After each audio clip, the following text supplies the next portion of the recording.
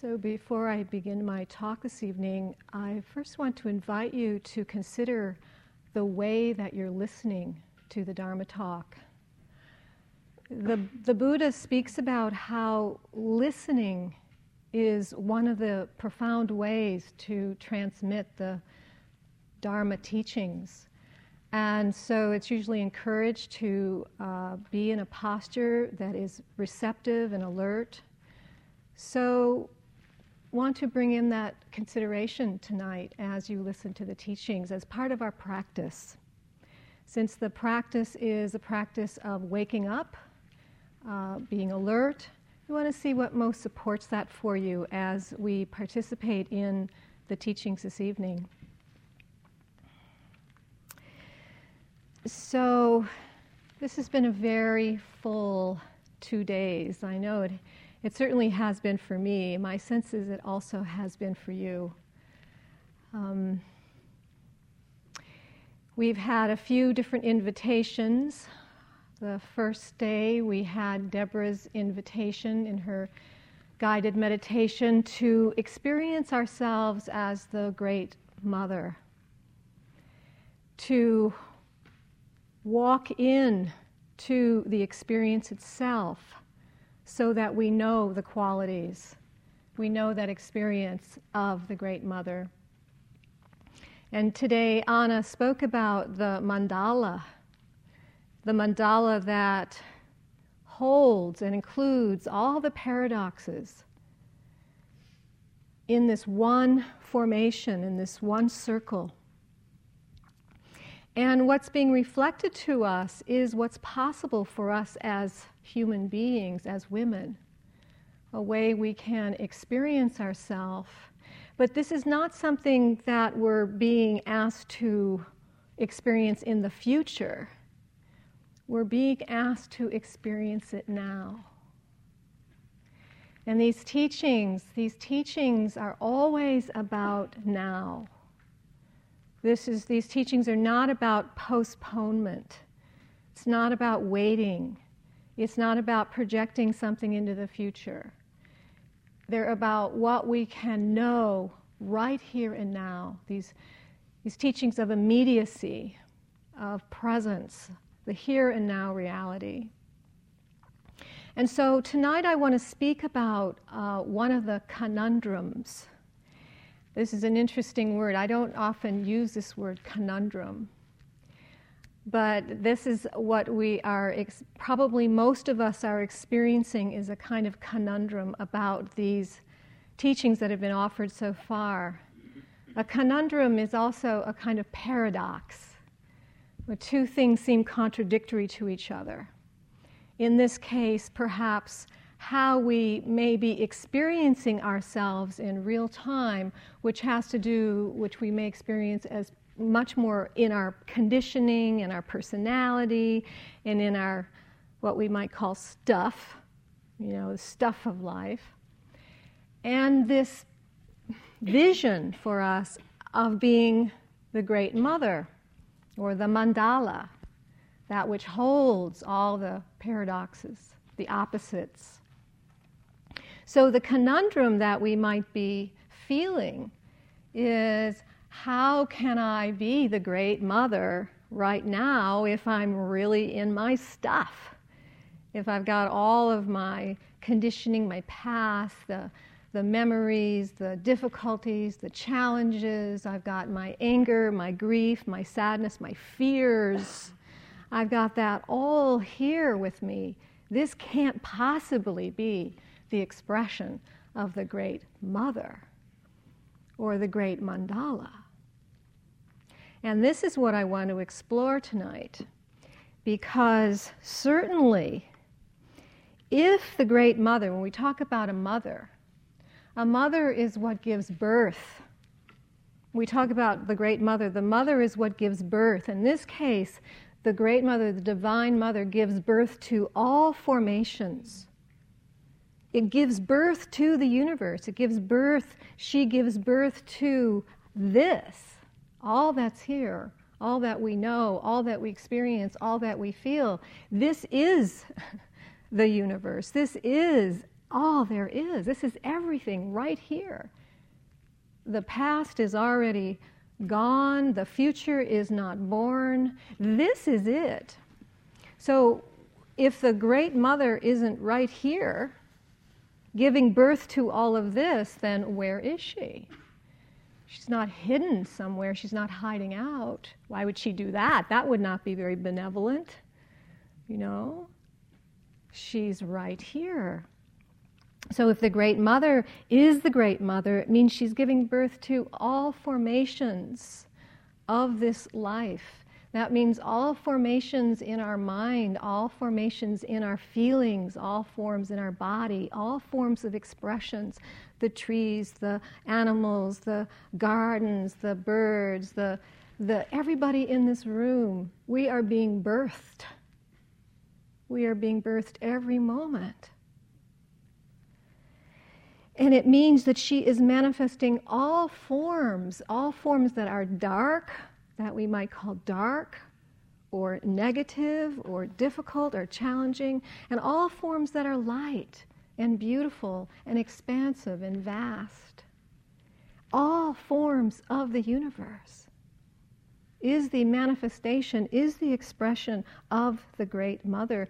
There's one of the goddesses that really manifests this in the Hindu tradition is Shakti, is the Shakti goddess, who is the energetic, creative formation of this Great Mother who is giving birth to everything in every moment. That is what's here. She is spacious, she is inclusive, she is awake. These are qualities that Julie spoke about last night. The spacious, inclusive awareness that is prajna paramita, that is here, that is what we are experiencing in this moment. So in that embrace, in the embrace of the Great Mother, all this, that which seems to be opposite, the dark and the light, the negative, the positive, they collapse into one being, one manifestation, one mandala. And we're giving voice to that, we're giving language to that, we're giving words to that, and we're now calling that here the Great Mother. And we have a symbol right here for us as prajna paramita. But in the beginning of the first night of the retreat, we threw out all kinds of names through the whole lineage of the feminine forms that have represented this Great Mother. And the Great Mother giving birth, that's what mothers do. That's why she's called a mother.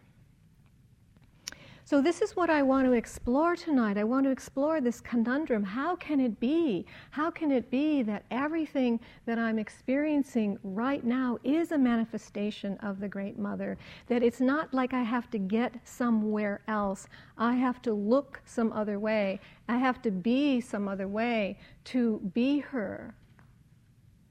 How can we actually expand our view big enough, wide enough to include another way of looking? Because truly all paths of practice are only dealing with our view. That's all paths of practice do, is they just help us shift our view so that we're seeing things a little bit differently. The truth is, not that much changes. Not that much changes. We just start seeing things differently. One of the great Zen koans, kind of spiritual puzzles that I like, that I've always liked, is this old saying: before Zen, or before practicing Zen, mountains are mountains, and trees are trees. While treading the path of Zen, mountains are thrones of the spirits, and trees are the voices of wisdom. We start to see things. They become alive, as we've been speaking about. It's like trees. I look at a tree, and a tree is no longer just a tree, but it's this glittering manifestation of something much more vast and much more profound that I could have known. Or the mountains, as it says here, the mountains are thrones for the spirits. And we have this whole sense of something being completely newly discovered, perceiving reality in a whole different way. And then the last line of this koan is when one realizes then, mountains are mountains and trees are trees. And so what that means is that it's not as if everything goes back just the way it was before, but we see that which is there in a new way, in a fresh way, with fresh eyes. We see not only does it appear as a mountain, but it's more than that. There's more vitality, there's more energy, there's more, well, you can make it into anything you want. It's a mandala. It has color and shape and glitter, and it's dancing and thrones, and we can do anything we want with it. So what Anna was speaking about today, the imagination. The world comes alive. Things aren't just so fixed and so solid and so static. And this is what happens for us when we are seeing from the vantage point of what we call ego, or ego self, which is who we usually take ourselves to be. This kind of solid, static entity that we think we know, and this is who I am, and this is what I know about myself, and that's the way it is. And for most people, there isn't much more investigation than that. I'm a woman, I'm this age, I'm this kind of health, I have this job, I have these children, I have this kind of life, I do these sorts of things. And that's kind of ordinary reality. We call that the ordinary, conventional reality. But for those of us who are spiritual seekers, that's not enough. It's not good enough. It's like so there's got to be more. There's got to be something more to this life than just that. And so we start looking more deeply, and we start to investigate this one that I call myself. We start to explore what's true here, what's true about this way, this person who I take myself to be. Is it really true? The stories that I have about myself and my life and the things that are happening in my life, what's really true? And as we investigate that, and we follow the path of spiritual practice, things start to open up for us in ways that we couldn't actually imagine. Mountains become thrones of the spirit. Trees become voices of wisdom. Everything starts to shift. Everything starts to change. When we talk about ego, there's a definition that I like very much from my teacher Hamid Ali, who says that ego is a psychic structure that is based on crystallized beliefs about who we are and what the world is. These beliefs are formed in our early childhood and give rise to a solid structure or a belief in a particular identity. So when we talk about this ego self, which in Buddhism there's a lot of exploration around this self, concept of self, who I take myself to be.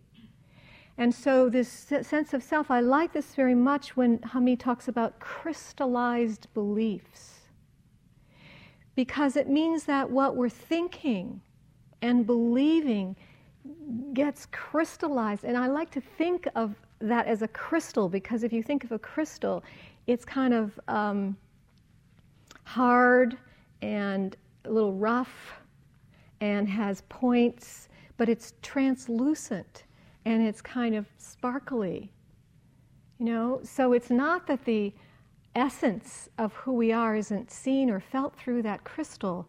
It's just that it's hard, and it's fixed. It has defined boundaries. And what we start to explore in our practice are those beliefs that we're taking to be true, and that starts to break up. It breaks up this particular identity, this particular sense of who I take myself to be.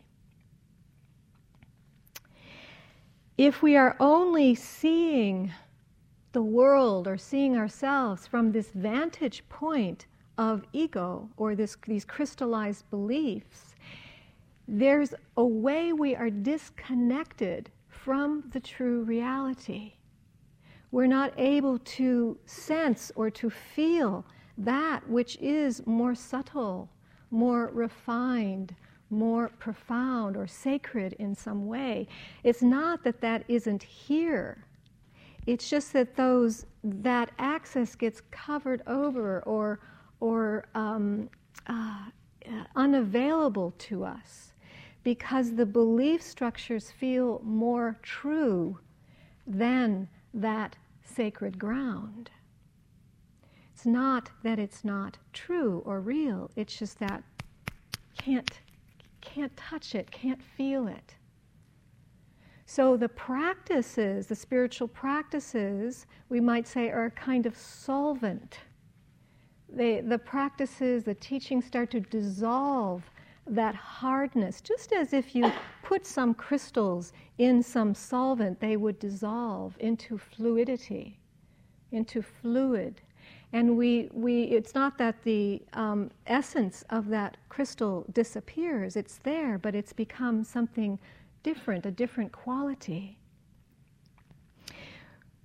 When we start to feel into that which is more true and real, we start to experience something that feels more fluid, feels more what we might call insubstantial, less solid, less fixed, more impersonal, even has a kind of impersonal quality to it.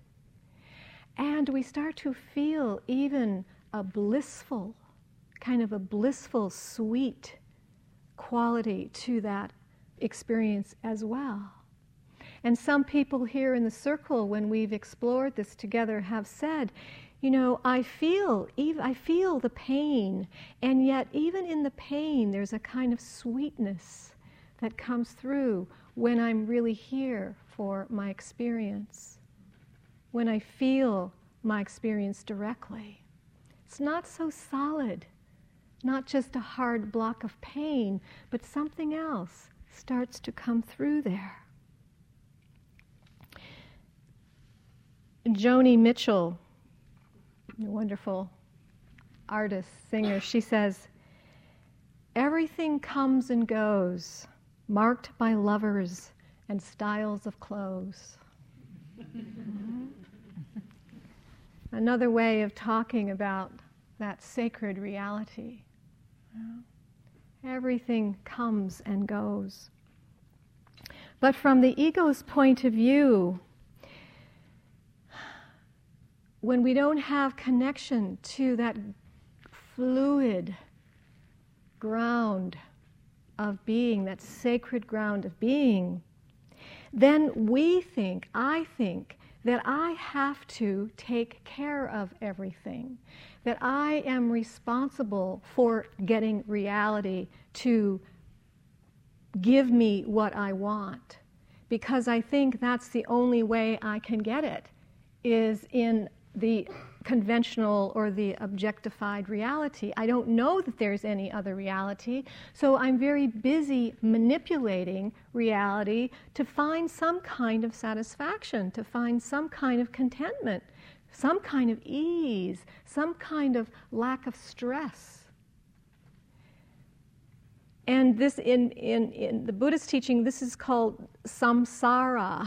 It means we're on the treadmill, the wheel of becoming, of trying to get somewhere, of seeking, of searching for this fulfillment that we're never going to find in this conventional reality of objects and experiences, because we're looking in the wrong place.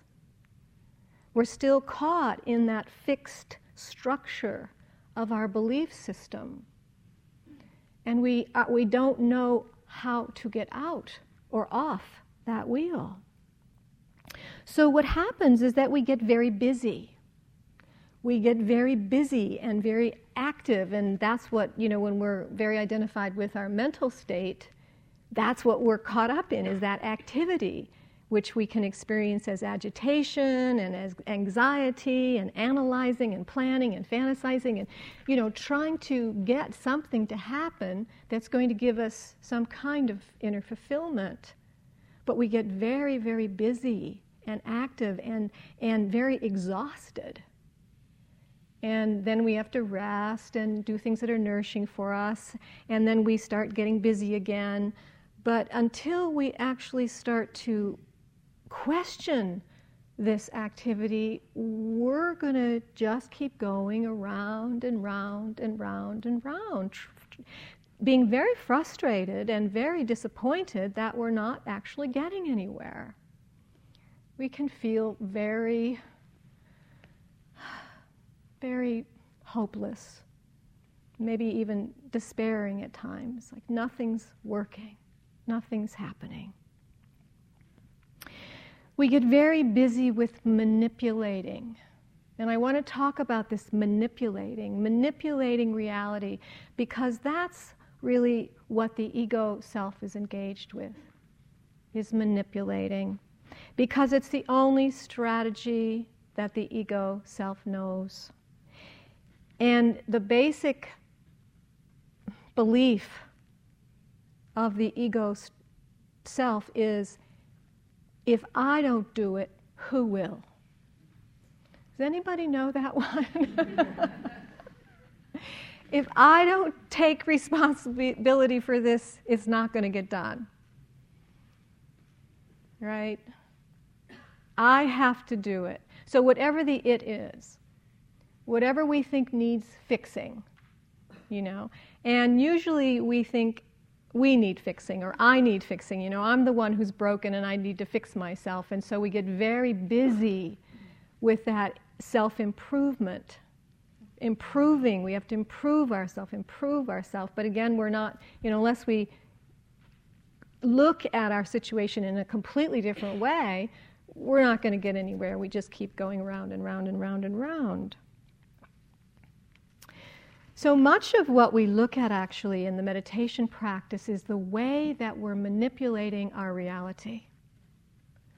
We want to really look at that to see, what am I doing that I'm not able to just let go and rest into my experience, be with my experience without fighting, without resisting, without suppressing, without judging, without blaming, without rejecting.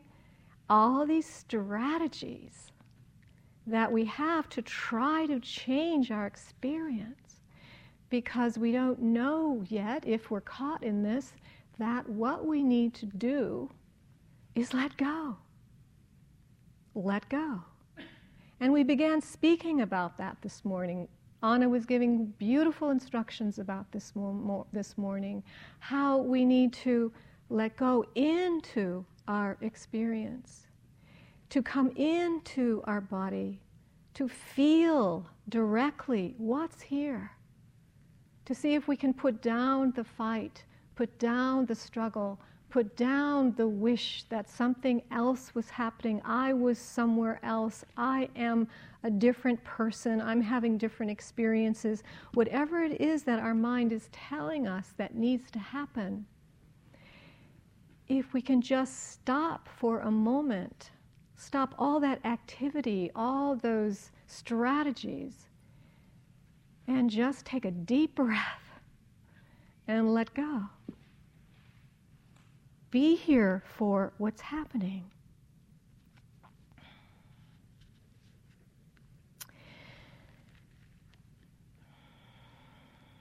a simple example of this is some years ago when I was sitting a 3-month retreat. And this was probably one of the first times that I had this kind of insight. You know, this is called insight meditation, and so it means through this bringing mindfulness to our experience and really examining and investigating what's happening, we can start to have insights into what this reality is truly about. And so I remember this one time on this retreat, early in the early years of my practice, I was feeling really, really, well, a lot of times I was feeling this, but this particular time I was feeling really grouchy and really irritated and frustrated and kind of just, you know, that moody kind of grouchy. Does anybody know this feeling? You know, just kind of that irritable feeling. And it was going on for a lot of the day, and I wanted to figure out some way to get over it because I'm meditating, and why is this lasting so long? And, you know, if I was really practicing well, or if I could get more concentrated, or if I could let go, or, you know, getting engaged in trying to find a strategy to change my experience. Because it wasn't okay with me that I was feeling this.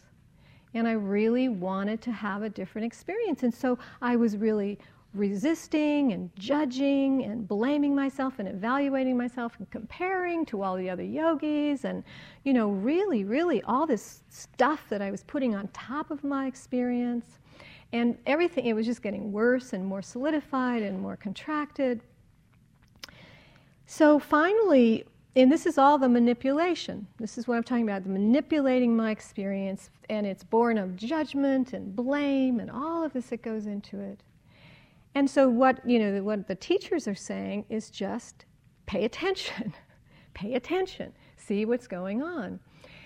So I decided to do that. So I just sat and I said, okay, I asked myself the question, what's going on? What's going on here? Just to see if I can get a little bit more understanding.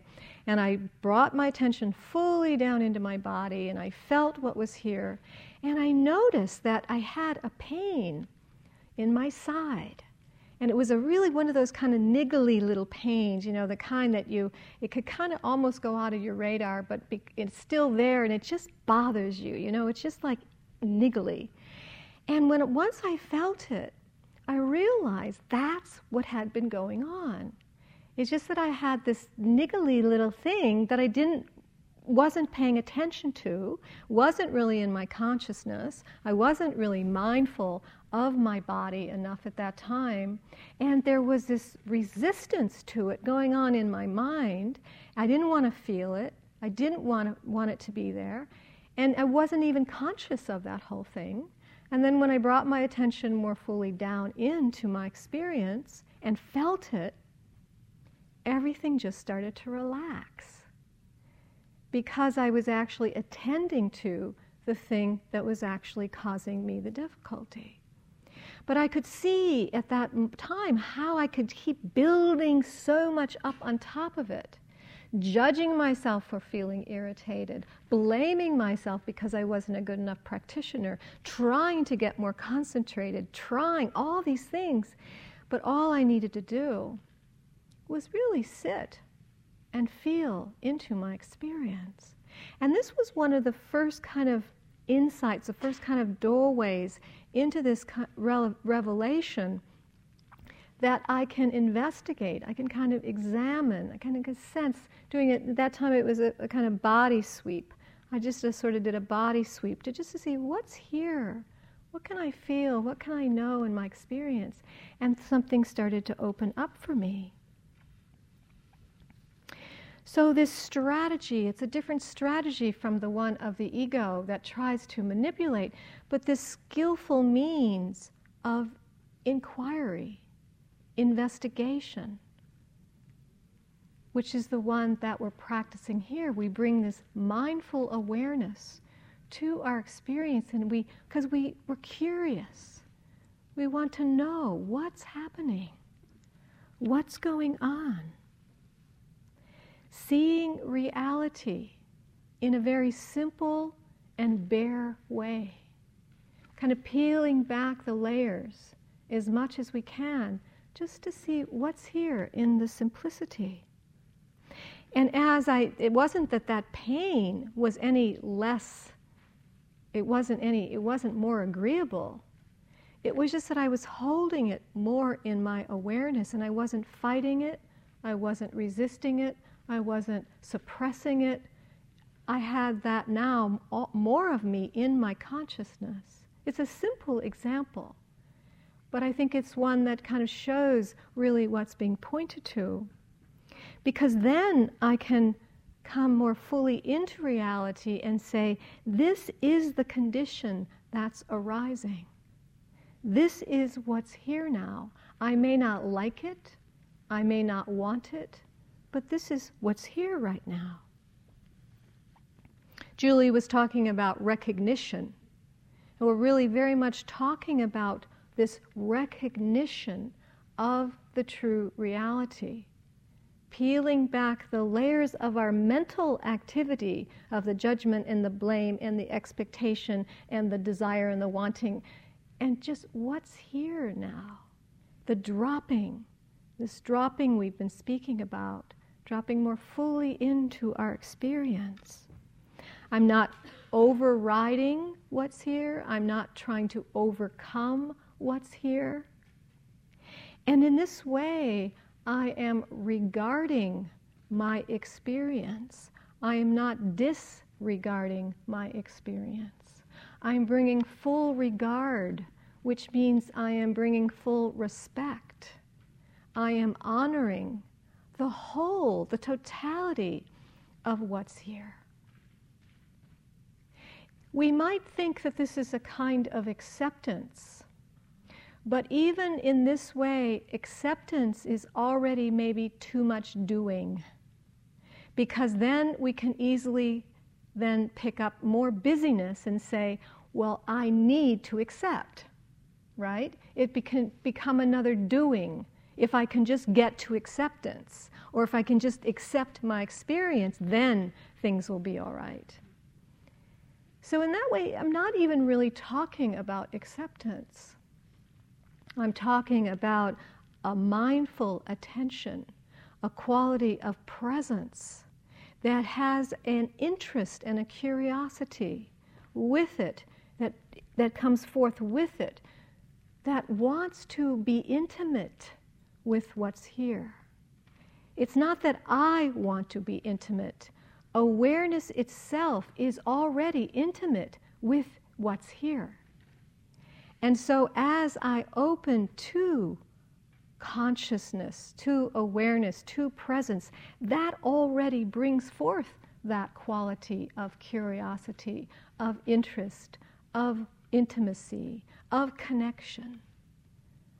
It's already here as I let go of all that mental busyness, that ego activity that wants to resist and struggle and fight and try to manipulate reality to match some kind of idea or fantasy or ideal that I have about what I think is supposed to be happening, rather than, can I just find out what is happening? What is actually happening? That's what we are asking ourselves now. There's this lovely piece from Arthur Miller from his play called After the Fall. And this play was written during World War II in London, where he was when during the bombings of the war. And this is what Arthur Miller wrote. I think it's a mistake to ever look for hope outside of oneself. One day the house smells of fresh bread, the next of smoke and blood. One day you faint because the gardener cuts his finger off. Within a week you're climbing over corpses of children bombed in the subway. What hope can there be if that is so? I tried to die near the end of the war. The same dream returned each night until I dared not to go to sleep and grew quite ill. I dreamed I had a child, and even in the dream I saw it was my life, and it was an idiot, and I ran away. But it always crept onto my lap again, clutched at my clothes, until I thought, if I could kiss it, whatever in it was my own, perhaps I could sleep. And I bent to its broken face, and it was horrible, but I kissed it. I think one must finally take one's life in one's arms. Turning towards. That's what I'm speaking about, this turning towards, turning into life, meeting life, engaging with life, and not life just out there, that's part of it, but the life in here. The life in here that we so much want to neglect at times, disregard, ways we disregard ourselves. Hafiz, this wonderful poet that many of you know, Sufi poet, he says, "Don't surrender your loneliness so quickly. Let it cut more deep.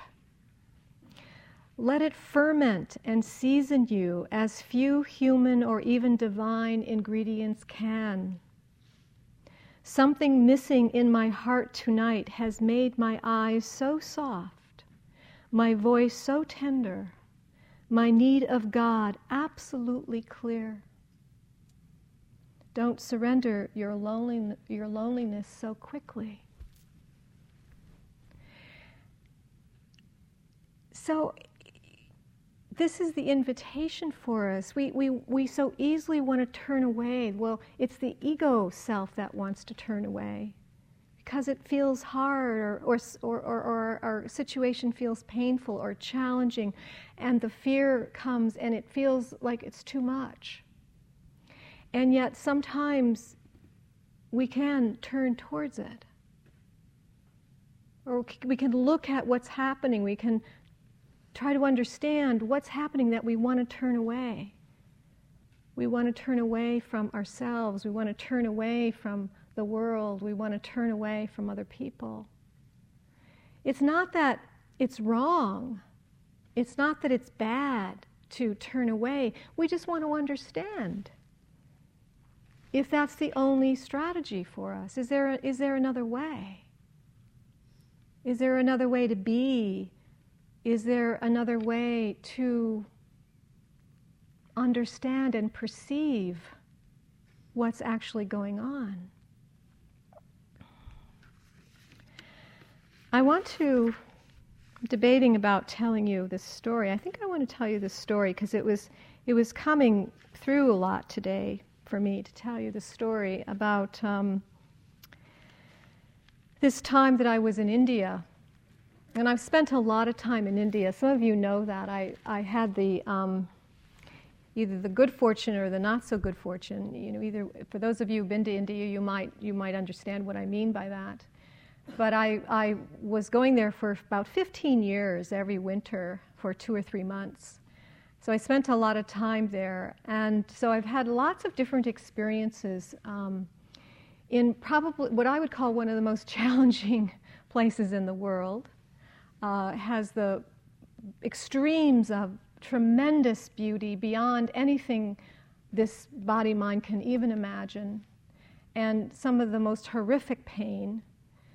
And some of you might have seen the movie of the year, Slumdog Millionaire, and you'll understand what I mean if you see it. And if you haven't seen it, just beware that it's a very hard movie. They're building it up as if it's a very great movie, but it's an extremely hard movie to watch because of this very contradiction of the extreme beauty and also the horrific violence that goes on there.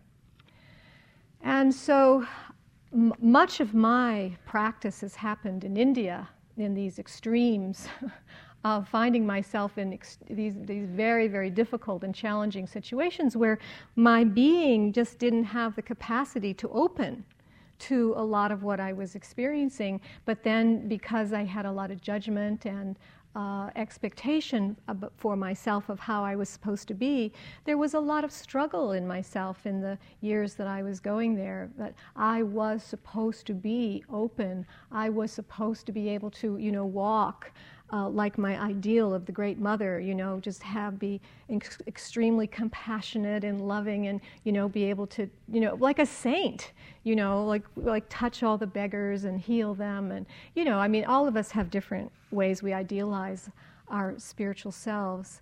And that was mine. So, of course, since I wasn't that, I would constantly be in this struggle with myself when I was encountering different situations. So this some years ago, about 10 years ago, which is one of the last years I was going to India. I stopped after 15 years. One of my friends who had traveled there a lot, an English woman, she really wanted me. She said, "You've been to India so many times, but you haven't really been right with the people, right in the villages. You haven't really seen real India." And she was a activist, social activist, and so she really would work right with the poorest of the poor and in some of the very difficult situations there. And so she said, "Let's go. I'm going to take you. We're going to go to down to Madras, and I really want to take you and have you meet some of the people who are working firsthand with people." And so I did, and we were in this village outside of Madras, and we stayed with this doctor, this woman who was a doctor there. And this woman was a pioneer, and she was working in the hospital in a neonatal unit, of which there really aren't any in India. There aren't units that work with babies who are born with difficulties because, I hate to say this, but there's not enough value put on the babies. And so they're usually not attended to. So this doctor had so much incredible compassion for this situation that she fundraised and used her own money to build this neonatal unit in this hospital. And so my friend Caroline and I and this doctor, one evening, we're going to go visit her neonatal unit in this Indian hospital. And I don't know if Indian hospitals are not a real easy place to be. It's very, very unwieldy, no real walls, everything's out in the open, the beds and the people, everything's just happening out in the open. And so we went, it was dark, we were going to the hospital, and we went into this little unit, the neonatal unit.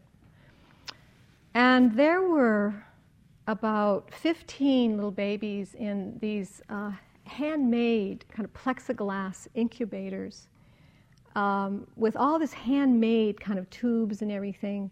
They were just newborns.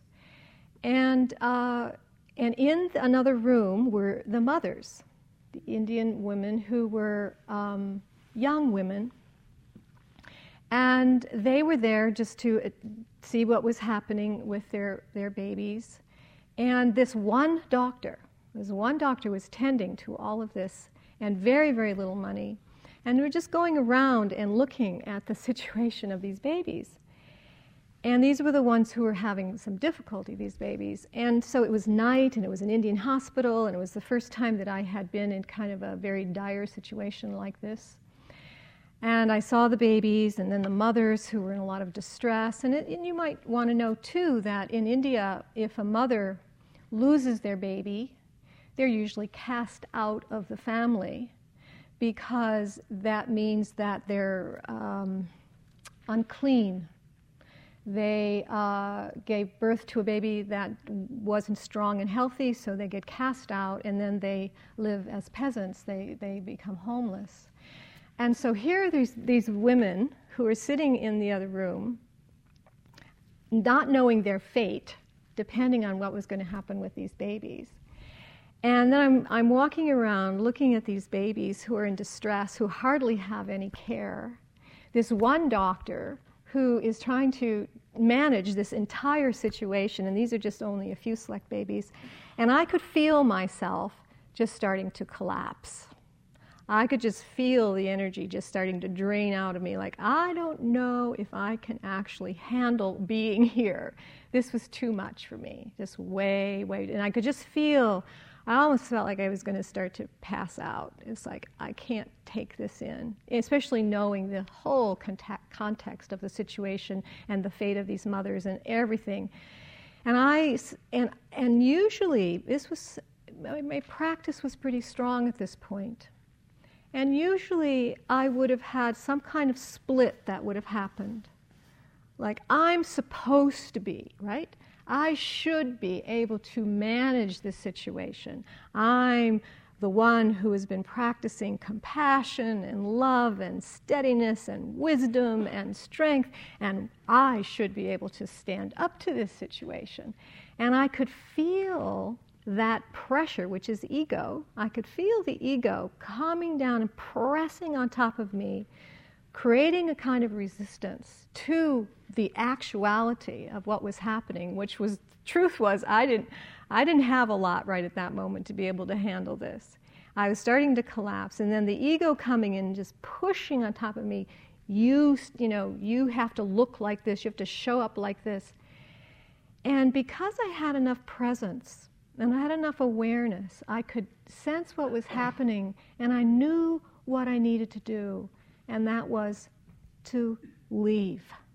I needed to walk out and to find a place. I found a place in the next room where I could sit down and tend to myself. I couldn't be the one who could tend to all the babies and to all the mothers and to the doctor and to my friend and kind of hold that situation in a very big way. I needed to attend to myself. That's what was true. That was my capacity at that time. And because I had enough practice at that time, I could hear that and attend to that. And so I went into the other room and I sat down. And I held myself, and I just let myself weep. I just cried, and I cried, and I cried. And as I did that, the compassion that I initially felt for myself just started to spread out. And it went out to all the babies, to the mothers, to the doctor, to the whole hospital, to the whole situation in India, and I could just feel this spreading of my love, of my compassion. Just as I started to go in, thinking I was collapsing, actually it was exactly what I needed to do, to contact the love that I was not able to contact out there. And then it just spread. This immensity of heart and love and holding and support. And it was so powerful. It was so powerful and surprising, incredibly surprising, that I would find the access to it. Now my mind was telling me something completely different. Ego had a whole different strategy, had a whole different story for how I was supposed to stand up, show myself to be a certain way. But the truth was, the true access was completely other than that. The true access came from the listening, came from the presence, came from the following through, taking the action to what my heart was saying, to what the deeper guidance, the deeper wisdom was saying, and followed that, and then everything opened up. And it was such a transformative moment for me. It was so powerful that made me understand what this is really all about. And it has to do with real care, really paying respect, paying reverence, paying deep regard for what is happening for us. Because it's in that everything opens up. It's not what we think. It's not what we imagine. Because everything else is from the ego mind. It's ego mind trying to make sense of this reality. And it can't. Because it's not in contact with reality. This ego mind, these ideas and beliefs that we have about how reality is only going to take us further away from true reality. So that's why we have to do these kinds of practices that we do to see if we can just break up this whole way of understanding, of perceiving, of viewing. We cannot do it in our rational way, in our linear way, in our analytical way, our mental way. This, to me, is the access to the feminine, the access to the Great Mother. It's the letting go of the mental constructs. But not forever. It's just until we see them for what they are. Just as with mountains are mountains, then we see thoughts as thoughts. But they're no longer just thoughts. They're not like fixed, substantial reality. They arise. Thoughts arise and they disappear. Things come and go. They come and go. But there's nothing substantial about them. They're not actually pointing to anything that's really true. Ultimately, absolutely.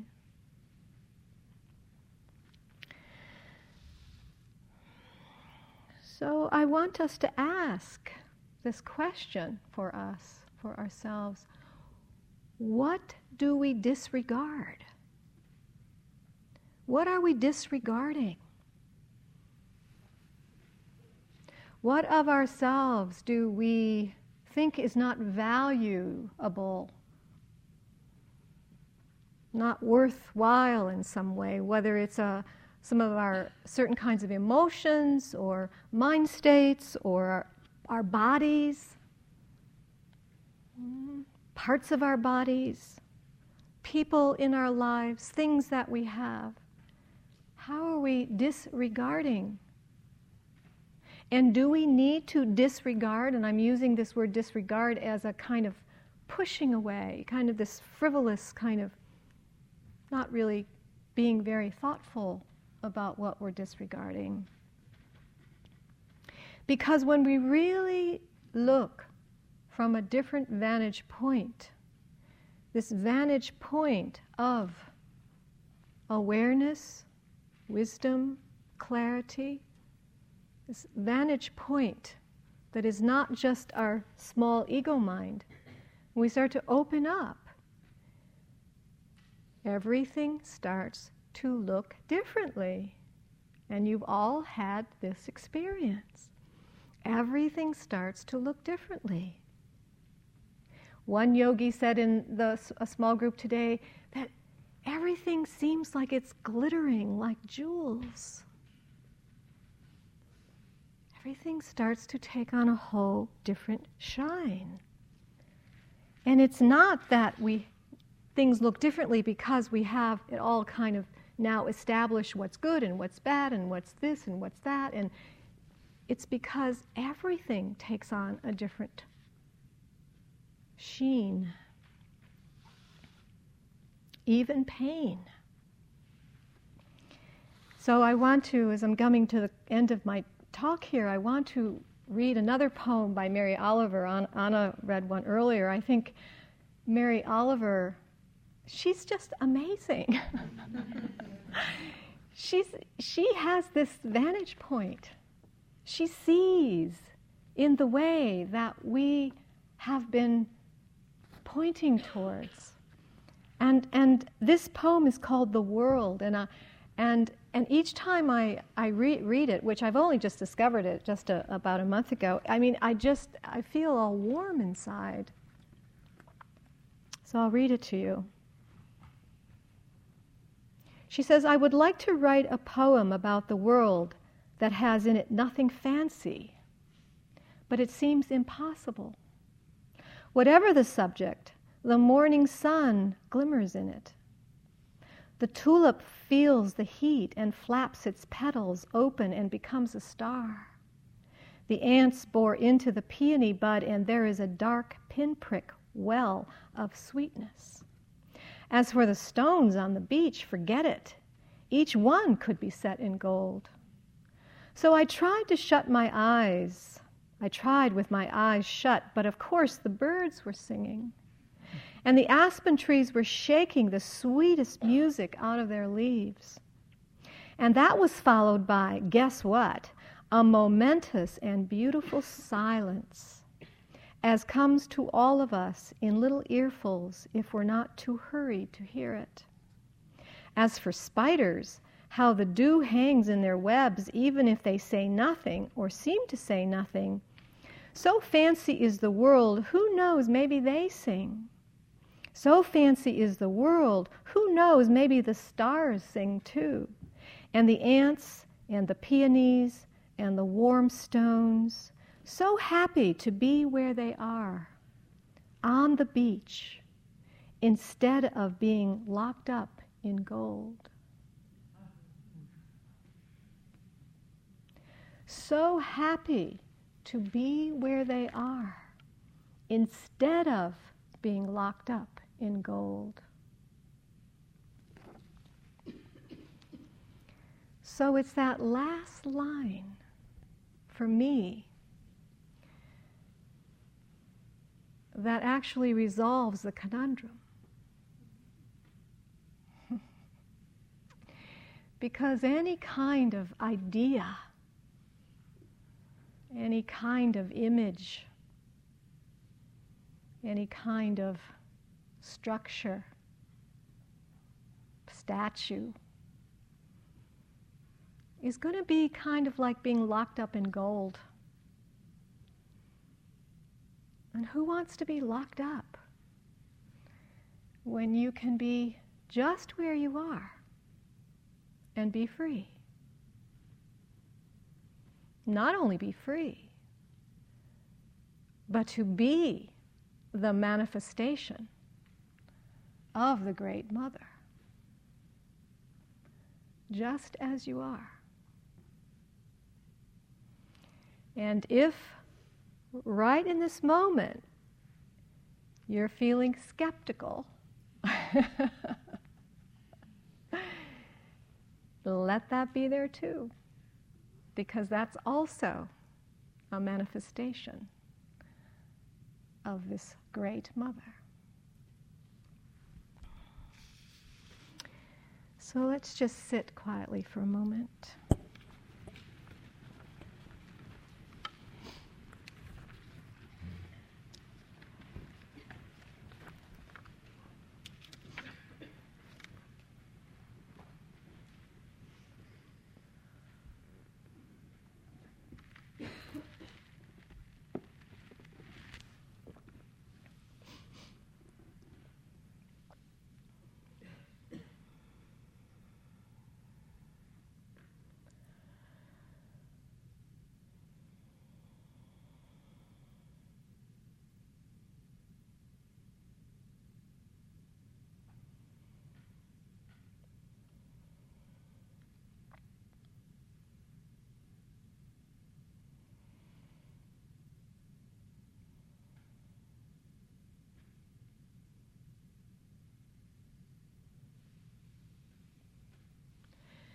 May all beings awaken to great wisdom.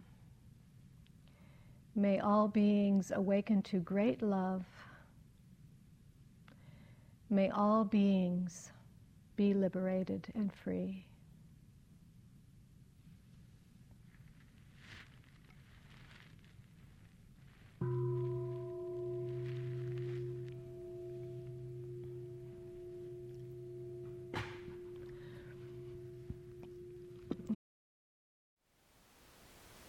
Thank you for listening. To learn how you can support the teachers and Dharma Seed, please visit dharmaseed.org/donate.